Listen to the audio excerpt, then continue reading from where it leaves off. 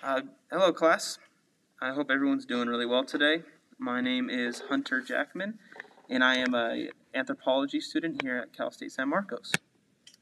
And I'm here with my team today, and we are going to basically discuss the topic of unilineal cultural evolution. And my team members here are Oscar Villaseñor. Chanel Thomas. I'm also an anthropology major. awesome. These guys are awesome. We're really excited that they're here, and to discuss this interesting topic that we can see the effects of in society today, and that has, a set of narrative to go off of in our society. And so this topic was coined by anthropologist E.B. Tyler. He suggested that unilineal evolution suggests that all cultures evolve through these sequential stages, those stages in particular being savagery, barbarism, and finally, civilization. This idea really kind of mimics how most societies are taught to view social classes today. This form of theory by Tyler suggested that the white Anglo-Saxon male as being the more civilized, while other cultures were considered less than. This is based off a scale of technology and what was considered advanced in culture of Anglo-Saxon white individuals. This assumption that cultural evolution plays is that society develops from simple to more complicated, albeit that there is different rates, and these explain why different types of societies exist in the world.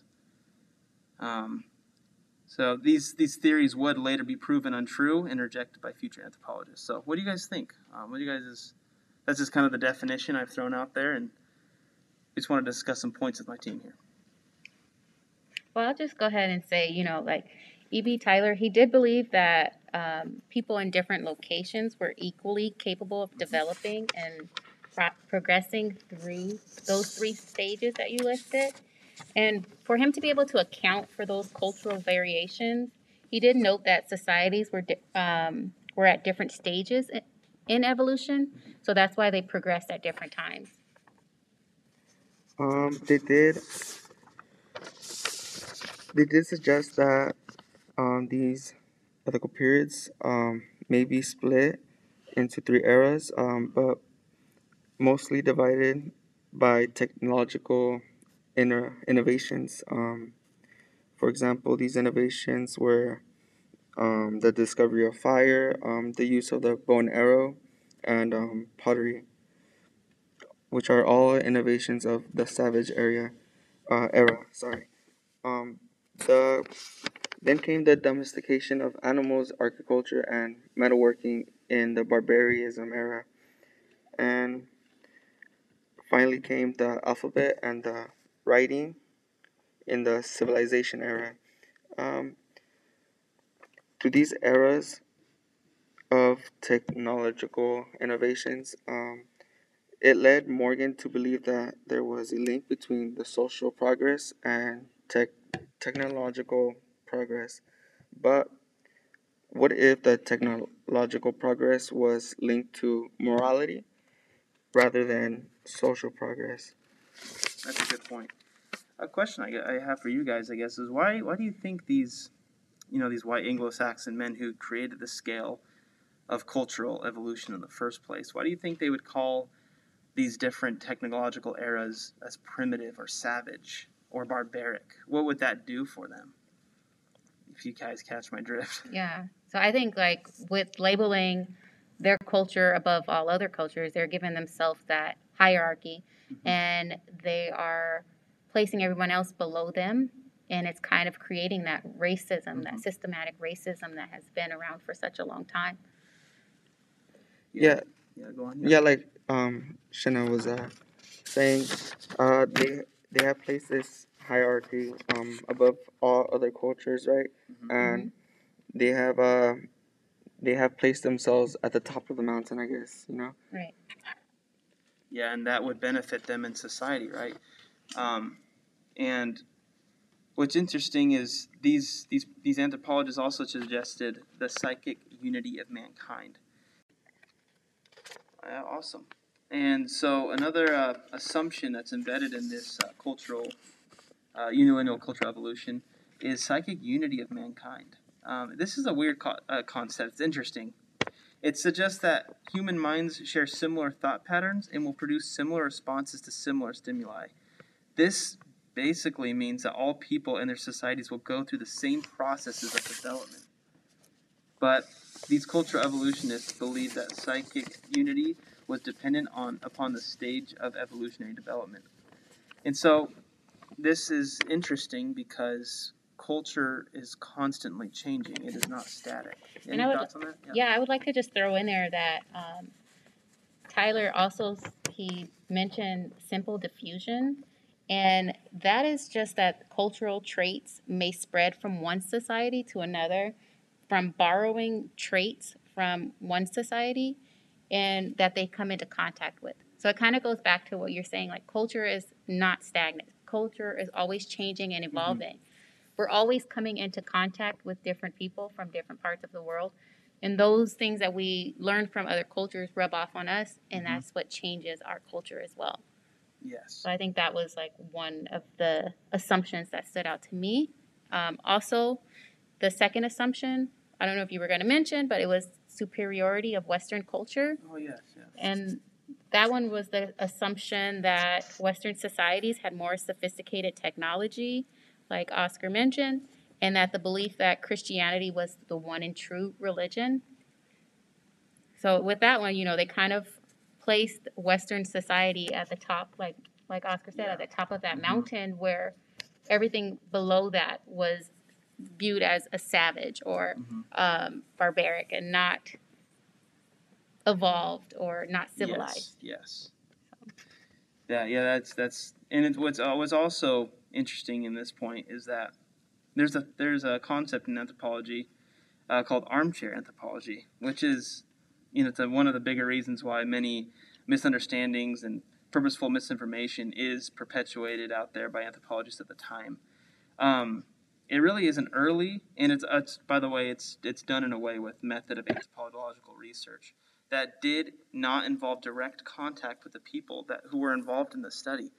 I mean, what would that do to a person who you're sitting back in your big home, whatever, and your education, and you're making these assumptions of people? How would unilinear cultural evolution play into that, into those people's lives? About one person making an assumption on a whole culture and how they should behave, and they behave because of this and that. What are you guys' thoughts on that? I'd say that a lot of the discredit came from that. Because these evolutionists, Henry, Tyler, and Spencer, they did not go out and physically do this ethnography. They didn't go out and do that work. That participant observation. Right. They just took the information that they've got from other people and categorized a society based off things that they heard, not things that they actually went out and studied and things that they participated in. Mm-hmm. So in doing that, you're not getting the full picture of a culture, of a society. You're only looking at what is given to you, and you're going off of that. So I think that's why a lot of this unilinear evolution was discredited. Mm-hmm. Those narratives can really affect people that you give to someone. Those assumptions, those narratives, like you were saying, Chanel, about how it discredits people when you're not even involved directly in their culture or in their lives. And you have cultural ethnocentrism, just basing off someone's culture off of your worldview of how culture should be and what's normal in society. And, those narratives, they were constructed. If you write a narrative early enough, people, years and years, it'll begin to cement, and you can see the effects kind of into other aspects of society.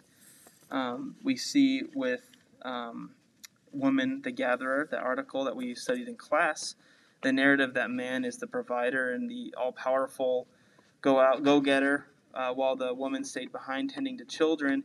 It painted a vastly different picture that I think definitely had negative connotations to society. just to go back on what you were saying about Woman the Gatherer and how that shaped our society. If you look at our gender roles now in society, going back to this unilineal evolution and how we are supposed to evolve, women are supposed to be the caretakers at home, taking care of the children, cooking, staying at home, while the men go out and hunt and provide for their family.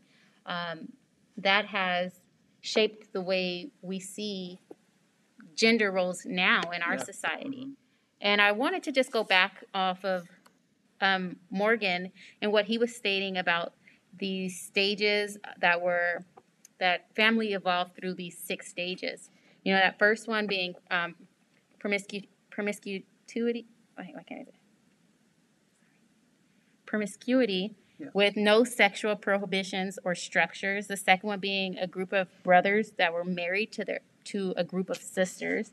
Then that third one was group marriage, and there was no brother-sister marriage. It was just a group marriage. And then 4 where males were paired with females who lived with other people. And then that 5th stage was the husband became dominant with families, and they were more dominant over the wife. And then the 6th one is monogamous families, which is where we're at now, 1 husband, 1 wife. Morgan did believe that family units became progressively smaller as societies developed.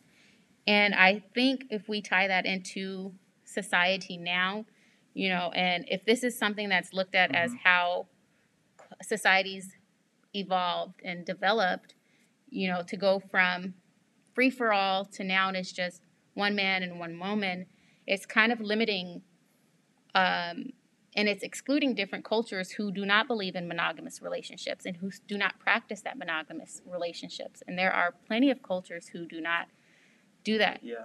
Are they less civilized because they are not doing the things that us in the Western world are doing?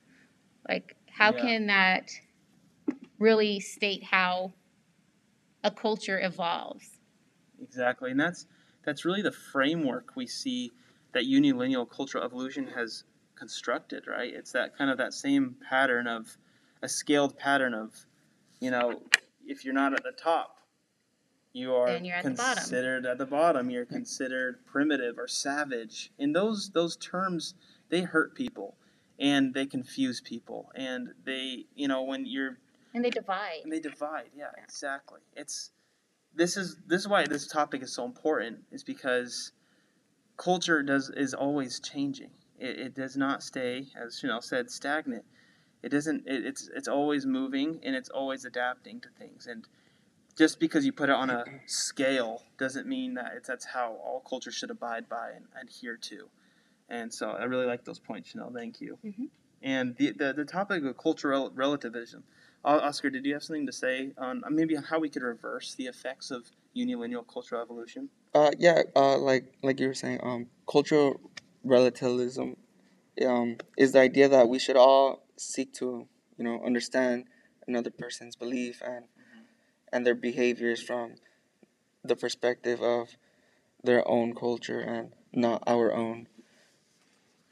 Yes, and I would say, that there is how anthropology should work. We should not project our personal beliefs on a culture that we think that we should be studying. If you're going to go out and study this culture in these societies, you need to accept them for how they are and what they do, and not place yourself above them. Agreed.